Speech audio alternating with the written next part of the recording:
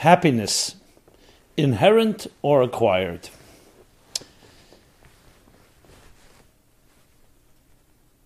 The thing that most of us aspire to, in one word, is to be happy people. So it's vital to understand what is the nature of happiness. Is it something inherent, we're born with, innate within our beings, within our psyches? Or is it something we acquire through education, through modeling, through parenting, our parents, our social influences, peers, today media? And that isn't just an academic question, a theoretical question. It's very real, because if you're accessing something that's inherent to you, then you're accessing something that's there already, and you need to just discover it. If it's something that you need to acquire, then you're beginning from scratch. Now you have to acquire it. And now you may acquire it from places that are not healthy forms of happiness. Or for that matter, acquire things that are not healthy altogether. So it's a very different approach we take. Though acquiring and education and all the influences can help, but it's very different when you're dealing with an inherent talent or an inherent skill or not. Same is true with any talent. Let's say music. People who inherently have an innate musical talent, which will emerge through education and through training and so on. It's a very different approach than someone that may not have quite that gift. But I'll throw out another question or two regarding happiness. Is happiness a verb or a noun? Is it about things we do that make us happy? Or is this a state of being? Is it an action or a state of being? Or both? But here again, and there's overlap, state of being meaning happiness is 24/7. It's who you are. You're a happy person. Actions would mean you're doing things that make you happy or things that are happy things. Very different. Can they complement each other? Of course. But it's very different than when it's a state of being, then you're looking for transforming yourself. Or your whole being is permeated. Like saying someone who does good things or someone who's a good person. Very different. A good person is good 24/7, even when it's inconvenient. That doesn't mean they're always doing something that's good, but their personality is such. Whatever comes up, there's a goodness emanating, a goodness aura that emanates from them. A person who does good things only could be while you're doing the good thing, it's a good thing and you get full credit for that, but it doesn't mean you are a good person. When it's not convenient or when you're not in that mood or place, you may not be that a good person, that much of a good person. There's many, many areas in life that the things we aspire to that you can apply this question to. Is it you're doing it or are you it? I've talked about this a number of times when we talk about consciousness.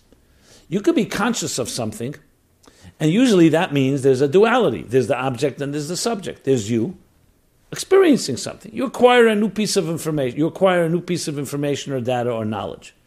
The knowledge is not you. You're learning it. But there comes a point of training and conditioning to the point that it gets so integrated and internalized inside of you that you become the knowledge and the knowledge becomes you.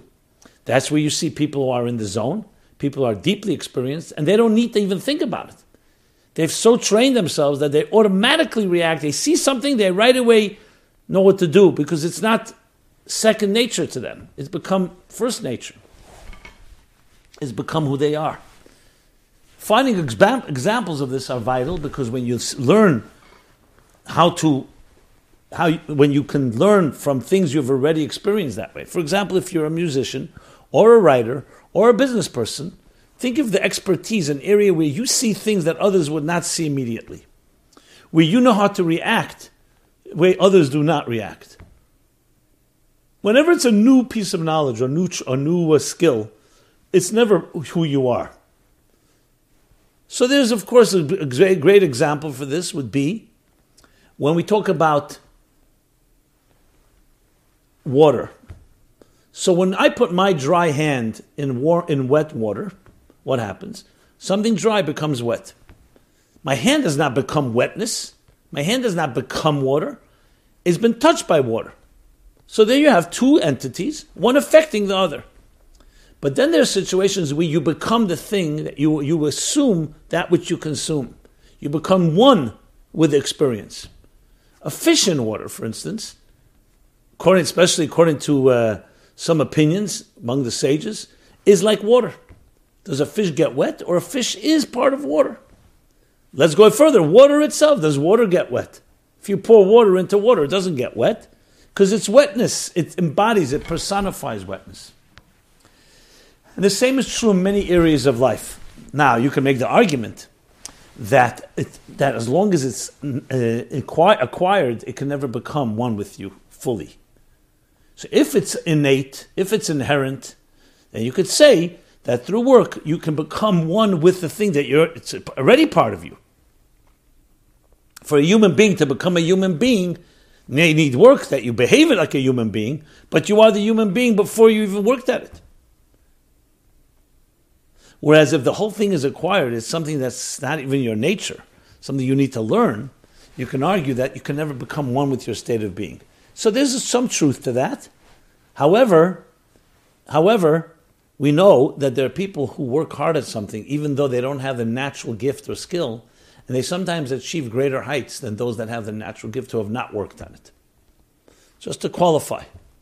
Obviously, our objective here, in talking about happiness, is to use both methods. The method of acquisition, acquiring, and the method of inherent, where the acquiring helps you access that which is inherent in you. And of course, the case I'm going to be building here is that happiness is inherent. But it's not enough, because there are many things that are inherent that remain dormant and asleep without ever being expressed. How many talents do we have that way? So we do need both. To use it in more psychological terms, of course, there's the two schools of thought, behavioral psychology versus internal psychology. Some call it psychotherapy. That behavioral psychology focuses on behavioral changes. Say thank you, show gratitude, bring home flowers. Do things that are behavioral, and the behavioral will ultimately change your internal attitude. Your actions will become your emotions, your feelings. And enough of it, with the repeated exercises and persistence and repetition, then will become part of who you are. Now, in the behavioral school of thought, some even argue that you may not be that way at all. But the behavior, enough times doing it, creates a habit, a good habit. And then that becomes your natural behavior. For example, brushing your teeth every morning, no one's born with an innate need to brush their teeth. You're taught. Then it makes sense. But most importantly, you do it on a repetitive level, you do it consistently, then it becomes second nature. It's not necessarily innate or inherent, but what has happened, behavior has become part of your regimen, part of your routine. There's, of course, negative habits, bad habits that can do the same. Then there's working within, which means, how can I create that feeling? Not from outside in, but from inside out. Which may mean working on your own inner psyche, regression or going back to the past, what different triggers that affect you, that cause you to become angry or resentful or insecure or fearful, and working that through.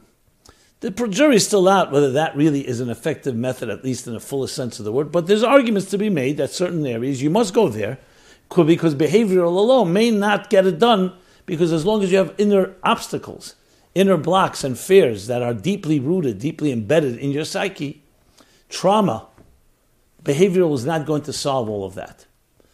Now, obviously, combining both would be the best, because then you're working from the outside in, into the daily routines, thought, speech, and action that you're involved in, as well as working it from the inside out. It's like drilling for oil or digging a well. Even though the well is there, deep under the ground, but you have to access it, so you need to drill from the outside in, from the top down, until the point you hit it, and then it spurts forth. So, in Jewish thought, this question has been posed to me a number of times, is Jewish psychology, when I say Jewish, I don't mean psychology for Jews, I mean psychology that's derived from Jewish universal sources, is it behavioral or is it the internal version? And you have different statements, different declarations, and different ideas that are spouted. For example, there's a Mishnah. A Mishnah is one of the early Talmudic texts that together with the Gemara, creates a Talmud that we know, the Talmud. So there's a statement in the Ethics of the Fathers. It says, not study is the primary thing, but action. Which means you can study and theoretically and have all kinds of ideas, but it's action, it's behavior that causes change. There's actually an argument in the Talmud that says, what's greater? Study, scholarship, academic knowledge, or action? And the conclusion is an interesting one, that scholarship is greater, study is greater, because it brings to action. So it has both. Action may not be based on or may not be grounded in study, but study brings to action. Wherever you turn, you see the concept of behavior being necessary, the whole concept of doing good deeds. Mitzvot.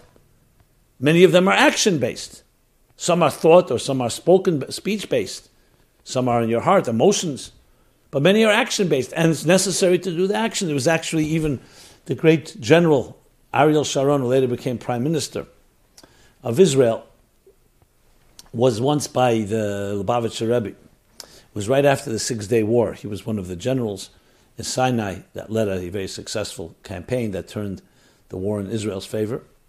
And the Rebbe at the time came out with a campaign of putting on tefillin, that men and boys after 13 years old should put on phylacteries, which is tefillin, and made a statement that tefillin helps protect.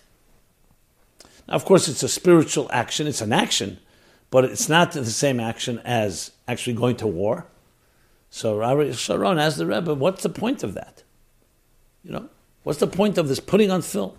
Even if you want to learn about it, so good, you could read about it in the books. And the Rebbe's response to him was very powerful. He said, you're a general. What's the point of having all these exercises and training? Why don't you just have your soldiers read books, manuals, guides, and then ready to go to war? He says, no, but if they don't have the training in action, in battle, in training, they'll never know what to do. The book enough is not enough because action has some power. And that's what the Rebbe answered, the same thing with a mitzvah, with a good deed, with tefillin. So you can have all the good intentions and say, I'm a good person at heart. The action is paramount. This would seem to emphasize that behavioral is the key. Behave like a mensch. Behave like a good human being. Behave virtuously. Be charitable. You don't feel it? Fine. We spoke last week about faking it till you make it. So you keep doing it, and by certain after a while, the routine will become your nature. On the other hand, you do find plenty of places to focus on mindfulness, on intention, kavanah, the word. Not just what you do, but the intention behind it. Because when you just do actions, it can become hollow, become mechanical. There's a word called doing it mechanically, robotically. Whereas if it comes from an emotion, you love the person, or you love what you're doing, or you love God, or whatever it is, there's emotion, there's a passion, which is also in the Torah, the focus on emotional involvement, intellectual investment, then you do it with much more vitality and much more passion and commitment than just behavioral. So, of course, the answer is both are true. You need both. You need the behavioral. Many times you need to even be an automatic pilot because sometimes you're not in that place where emotionally you're all in that mindset or heart set where you're emotionally all ready for it or intellectually ready. But on the other hand, behavioral alone will not create the same excitement and ignite the same passion and energy as inner work. But to take it a step further, the question really is, are we good people at heart? Or do we do good things? And this goes back to discussions I have had in this program many times, that at the end of the day, we are created in the divine image. We're inherently good people. Whether we act on it or don't is up to us. But we're inherently good people. So when you do behavioral good deeds, what you're doing is triggering and generating the inherent goodness that's inside each person. And that is the most eloquent version of it all. Because it's not just taming a wild beast as best as you can, but inherently remains a wild beast, but been trained, been tamed. It's actually accessing and revealing inherent forces at work that when they emerge are who you really are. So it's like discovering who you really are. And the behavioral and exercises help achieve that. Like the drilling, you need to work from the outside in, chisel away until you reveal, in Michelangelo's words, that I see the angels trapped in the marble and I carved and set them free. So they're embedded. However, you have to set them free, so you need to do behavioral work to set them free. And then you have both sides covered. So bringing it back now to happiness and joy. Happiness, as we discussed in the last program, is the inherent part of every human being because it's all about knowing why you're here and sense of belonging, feeling comfortable in your own skin. Not having to second guess yourself or looking at others and say maybe what they are, their identity is my identity. Being comfortable with your own identity from the inside out. That is what creates true happiness. Remember, we're not talking about instant gratification. We're not talking about momentary pleasure. We're not talking about what makes somebody smile for this second. We're talking about a general sense of belonging, a sense of contentment, of inner peace and harmony.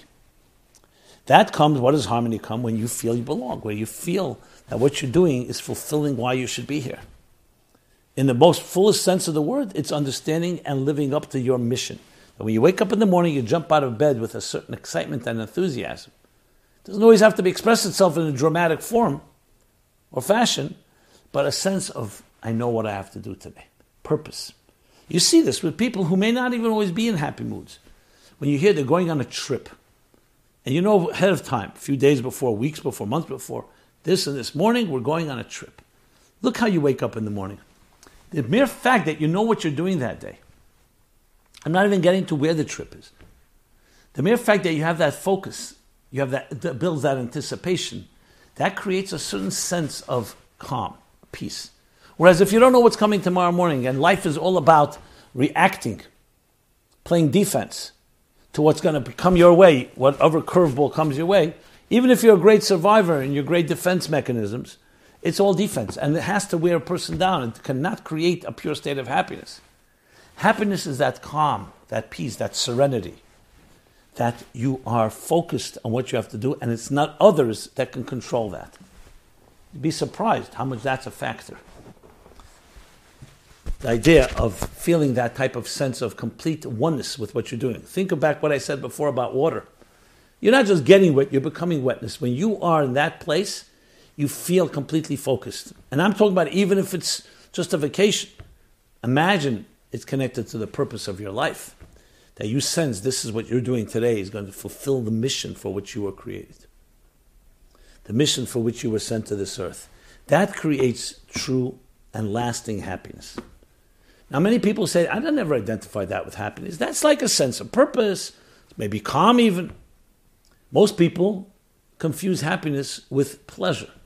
What do I mean by pleasure? Yeah, I eat ice cream or I indulge in some other pleasure. I'm happy. But how long does that happiness last? Is that a state of being or that's an action? That's an action. That may lead, they may generate some form of pleasure and some form of satisfaction. But it's not a lasting one. And most importantly, it's not inherent to you.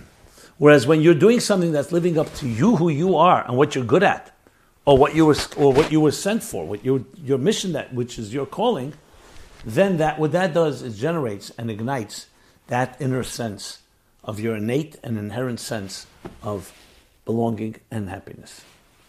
So it's an inherent state which unfortunately has been robbed from many of us. When I say robbed, not stolen that it's gone, but concealed, and you don't even know you have it. I meet people, they tell me they're miserable. Their lives are miserable. They don't know where they're going. They're not married. Don't have any companions, friendship in their lives. Go tell a person like that, no, you're really a happy person. They'll laugh at you. They'll say, you don't know what's going on in my life. But the response is, no, you're happy. You don't know that you're happy. But I'm not happy. Because you're defining happiness by your actions, by your moods, by what you feel. But what about all those things you don't feel? What about all that's inside of you that's waiting to be released? What about those angels, those flowers, the music, your voice, your song? But then what happens is the catch-22. I'm so miserable, I can't even access that. Even if I believe you, I just don't have the energy. I don't have the patience. I don't have the perseverance and the wherewithal. And what happens is, the outer you takes control over your inner you. So that which is inherently healthy and happy about who you are is now undercover. Because what's controlling is your outer experiences and the attitudes and the face and masks and mechanisms that we've developed that are not inherent. So acquired, unhealthy, dysfunctional tools have now replaced the inherent goodness and happiness inside of you. Just think of that formula. Just think of that statement. That itself is quite sad. Now, of course, someone in that state says, how do I know that's true? I don't know if you'll know it's true until you do it. Just like you don't know whether you know how to swim until you jump into water. So the key thing is not to allow yourself, don't take yourself so seriously, not to allow your own negative self-perception and sense of failure and hopelessness to define who you are. It happened to you, things happen to everybody. But that's not you. Discover who you are. And what is your calling? What are you doing every morning?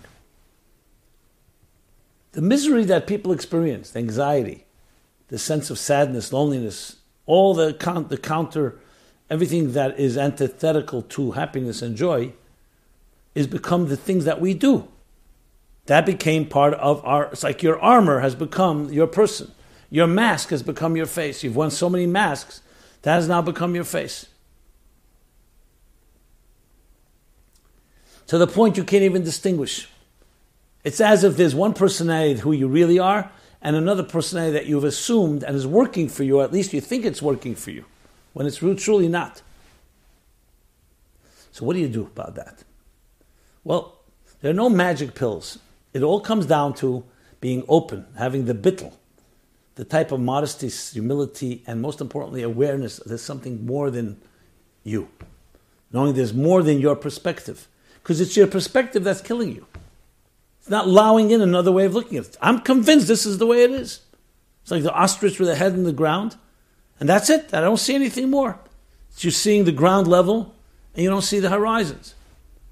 So you have to, number one, in a healthy way. I don't mean beat yourself up or have someone beat you up. You have to have the humility to realize that it could be that as a result of your life experiences, your vision is myopic. It would be like someone who needs eyeglasses and says, no, I don't need them, I see 20/20. But you don't see 20/20. So the first thing is that acknowledgement, which may have to come, unfortunately, sometimes, with hitting rock bottom, with seeing how things are not working. Because very often we're not receptive to hearing that. What is required? Having another opinion, having a friend, having a mentor, reading something, studying something that presents another perspective, and allowing yourself to listen, that maybe there is another way. So what you have here is a battle between what you've become and who you are, who you truly are. What you've become and your attitudes and all your routines have now taken control and not allowing the real you to emerge. That's not a pleasant thought. That should motivate many of us to do something about it, but it doesn't. You know why? Because the status quo and the inertia of the status quo is very, very powerful. It exerts tremendous amount of pressure and energy, even though you don't think any energy is there. You're just sitting in your seat. You don't feel anything pulling you. That's status quo. Try getting up from your seat, meaning from getting out of your comfort zone, you'll see how powerful it is.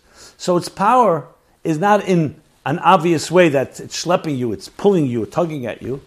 It just keeps you paralyzed. That's also power. And you can only see it when you try to move from that place. The second thing, I said several things, but more in one category, seeing another perspective, is behavioral change. Yes, behavioral change. We're now in the Hebrew month of Adar. It says in this month, when we enter this month, we increase in joy, which is an additional to the commandments and the obligation to be joyous. Obligation. See, what kind of obligation is that? First of all, we all want to be happy. I don't need to be obligated, commanded to be happy. Second of all, if I'm not happy, how is a commandment going to help? Can you regulate someone's emotions, someone's feelings? But the obligation is actually a gift. It's telling us that's the true you. Your obligation is to access the true you. If someone came to you and said, you're obligated to find your own voice, that doesn't sound like an obligation to me. That sounds like a gift. That's why the word mitzvah comes from the word connection. You're connecting to what? To the true you. To the true divine nature who you are and the divine mission you were given. That's why we're told. And it's not optional. You have to do it. Because that's who you are. It's about living up to your calling, living up to your potential, to your possibilities. What is not doing it? It's displacement, dissonance. It's moving away from the true you. And the interesting word is, Ivdu et Hashem besimcha. Serve God with joy. Ivdu is an interesting word. The word Ivdu means to serve. But its real translation is to work hard, to exert yourself. It comes from Ibud Eures, which means to work through, to massage, more than massage, to tan difficult and hard leather. So it could be a very raw entity that's difficult to shape, but when you keep working it through, you keep refining it, you keep disciplining it, taming it, you soften it. You're softening the hardship in life. So the word work means to work hard. What are you working hard at? To access the wellspring within yourself. You need to drill, you need to dig. So you need the behavioral effort of doing things that are happy activities, doing things that you volunteer and help people. You do things that are living up to your soul mission. Do it enough and do it with exerted work. And slowly what happens is the inner joy emerges. So it's not just serving with joy, it's serving that allows the joy to emerge. You could also say it's serving with joy in the senses that through joy you serve. You make that, you work hard because it's a joyous experience because you're accessing the inner joy that's inside of you. So at the end of the day, it's about looking at yourself in a new way, in a fresh way. And that's always a healthy thing to do because you can only grow that way. Whereas if you keep looking at yourself with the old eyes and with previous preconceived notions and prejudices, then you're going to have what you had. If you do what you did and you think what you thought and you speak what you spoke, what are you going to have? What you had. Nothing changes, nothing changes. So here we have an opportunity, a window of opportunity, a door of opportunity, to open up the channels to our birthright, to our natural, inherent joy. Last week I spoke about how children, you see children are born with a natural joy, a natural state of contentment. There are exceptions, there are extenuating circumstances, but overall it's a certain natural happiness. Certain bubbly nature, adventurous, free abandon, no fears. Imagine we can reignite that, reconnect to that. Some argue, psychologically, that's what we're all aspiring for, some of that childish exuberance. I don't mean childish in a childish way. I mean that exuberance, that taking on life, the exploration, that the journey is exciting. Many of us have become jaded. Things have not worked out. Disappointments. We've been hurt in so many ways, invalidated. The list goes on. So then you're no longer, you're drained. You're weakened. It's hard to just say, let me go back and have that enthusiasm. So yes, we have spurts, we have moments where we try to break out. We have different ways, we think panaceas or different approaches that perhaps will give me some respite. But they don't last because they're not your state of being. They're just moments. You're just grabbing moments of escape into something that perhaps can give you a little joy, a little satisfaction for a short while. Some will say, I'd be happy with that. That's enough for me. It's not enough because it's not lasting. And most importantly, you're not accessing and actualizing what you're really capable of. So we're telling you, here comes a month, all year round, but this month especially opens up this window, this door, that you can access the real you. And you do that by acts of joy, yes. You may not be in the mood, but pick yourself up and make other people happy. There's a Talmudic statement that says that these two jugglers or these two entertainers made other people happy as soon as they heard. One of the angel, Elijah, heard what they do. He says they have a share in the world to come. What's the connection? Because when you make other people happy, that opens up your natural happiness, which gives you that share that gives you that gift, that blessing, that reward. Try it out. When you have to make other people happy, you have to be somewhat happy. Not necessarily internally, but at least on behavioral level. And then you see, as they become happier people, you made them happy, you see you've achieved something. Isn't that a source of contentment? So you say, 1 second, I don't want that trick. I want to figure out how to just be happy. That's one of the methods. We live in a world where behavioral has impact. Find someone, a needy child, a special child. Why I mention children? Because it's easier with children. There's less resistance. You're not competing. You're not embarrassed.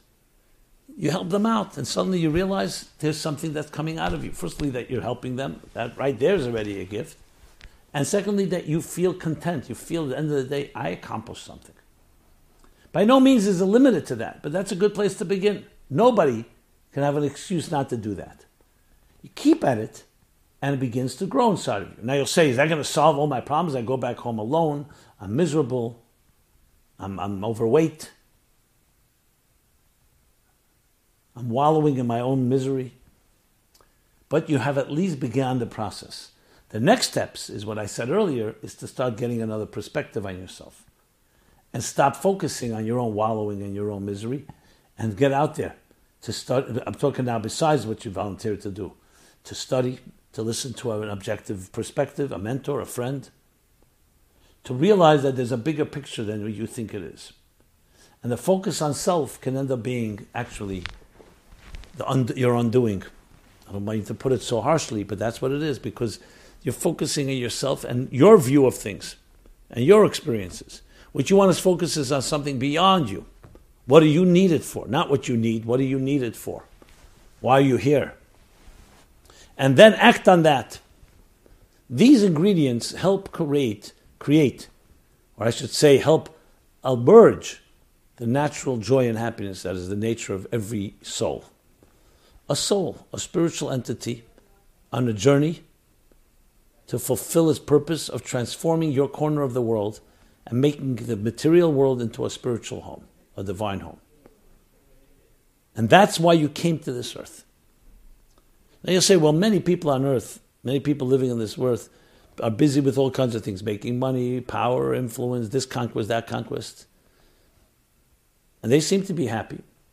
Well, they may be distracting themselves. They're happy at their service level. They keep busy. If you keep busy, yes, all day, you're not going to necessarily notice. But it's not real happiness, because they can never say, I am fulfilling why I'm here. That may not be why you're here. You may be doing something, maybe even be productive, it may even be good. It may even help the welfare of the human race. But you cannot say it's the calling of your soul, your life. And taking it a step further, many people don't think about that soul because we've been so busy with our bodies, which means with living in this material world and surviving, we're not even aware of that voice, or we're aware of it, but in a minimal way. Brings us back to the theme that your soul needs nourishment. And happiness is part of that nourishment. I've talked a number of times about the voice of the soul. How can we recognize your soul speaking to you? One of them is, anxiety. Anxiety is only the domain of the living. The dead are not anxious. Why? Because a living person senses things. And when you sense you're lacking something, you become anxious. So anxiety is actually like your body telling you when it has pain, do something about it. It's a warning signal. It's a red flag. Anxiety is the voice of your soul telling you something is not aligned. You are not aligned with your calling and purpose. So when we have anxiety, we say, I have anxiety, I can't be happy. That's like saying the anxiety is causing you're not happy because you're disconnected, and that's why you're anxious. You're anxious because you're not happy. Not get rid of the anxiety, and then I'll be happy. We'll take a painkiller, we'll take a Prozac. So how do you contend with that?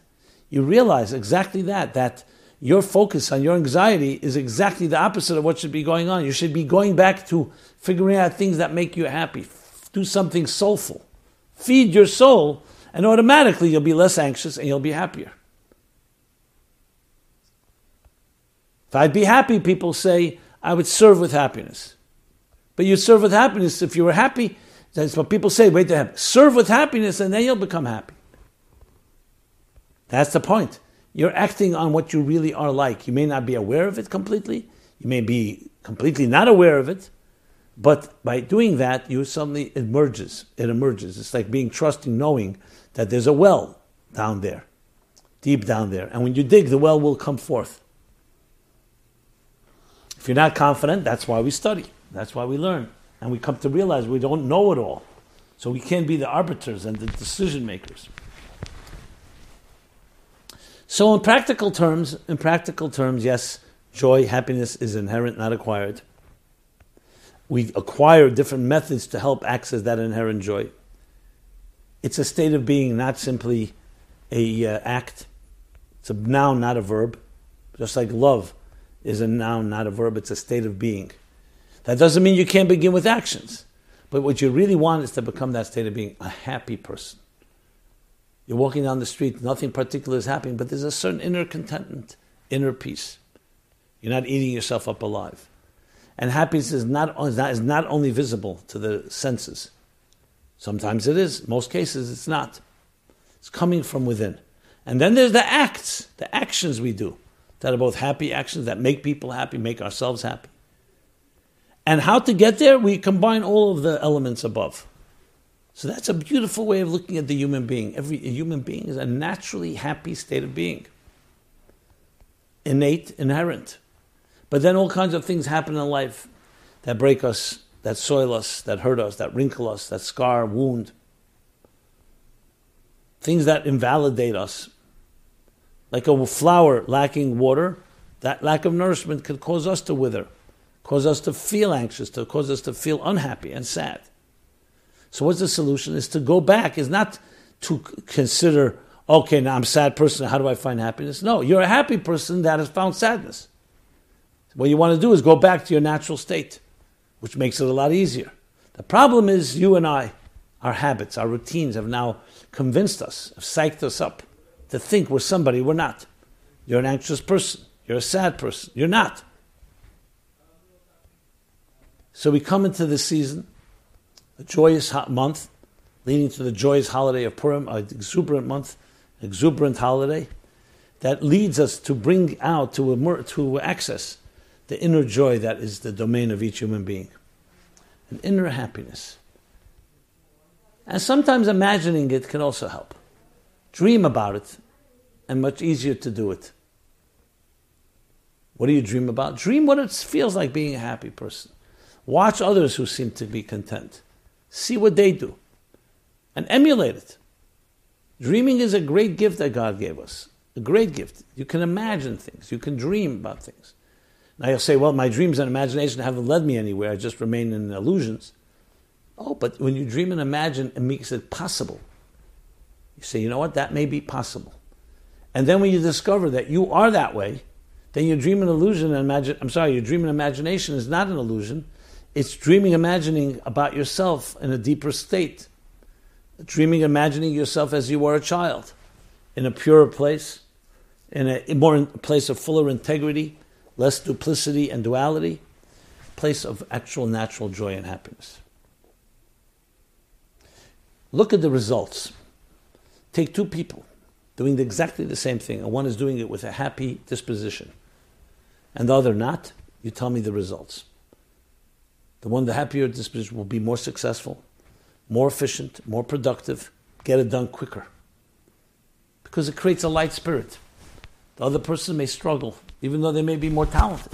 They struggle, they're sluggish, they're slow, because they're demoralized, they're weakened by their attitude, their feelings of hopelessness and helplessness. So joy is also good for your health, for your heart, for your whole being. It opens you up. It opens things up. Someone smiles to you, tell me how you feel. Someone frowns at you, compare the two. It opens us up, it opens up those around us. And finally does something which this year is the 100th anniversary of the passing of the Rebbe Rashab, the 5th Chabad Rebbe. And he explains, Simcha, he says, is Poretz Geder. Poretz Geder means it breaks down all barriers. If you have a barrier, a fence, it just breaks through. Because it has that it lifts your spirit, that free spirit that it lifts, that allows you to feel you can achieve things that usually you would not be confident you could achieve. So may that be the the power of this month to bring joy into our lives, and that our joy should pierce barriers, transcend all the obstacles, impediments, the fears, inhibitions, insecurities, all those voices and forces that try to convince us that we can't do it. And discover the new possibilities of what you're really capable of, what you're really capable of. To discover not who you think you are, but what you really can become. And live by that. Many of us define ourselves by who we are or how we see ourselves. Now, discover what you can become, what you're really capable of, because it's all part of who you really are. And this is our mission at the Meaningful Life Center, to help provide resources, life skills, programs, classes like this one to achieve just that. MeaningfulLife.com, where you can find this program. Every Wednesday we have a weekly program. We have a Sunday night program. We have a series of events every week, and plenty of resources that you can find in our inventory at MeaningfulLife.com. Please enjoy, take advantage of these resources, share your feedback, share with others, a collective type of ripple effect. These words mean anything to you, please share them. And we'd love to hear every comment and suggestion and feedback you may have to give us. We're here for you in every possible way. We're a spiritual wellness center. MeaningfulLife.com. Thank you very much. And everyone have a very joyous and happy week, a joyous and happy year, a joyous and happy life. This program is brought to you by the Meaningful Life Center. Please help us continue our programs. Make even a small contribution at meaningfullife.com/donate.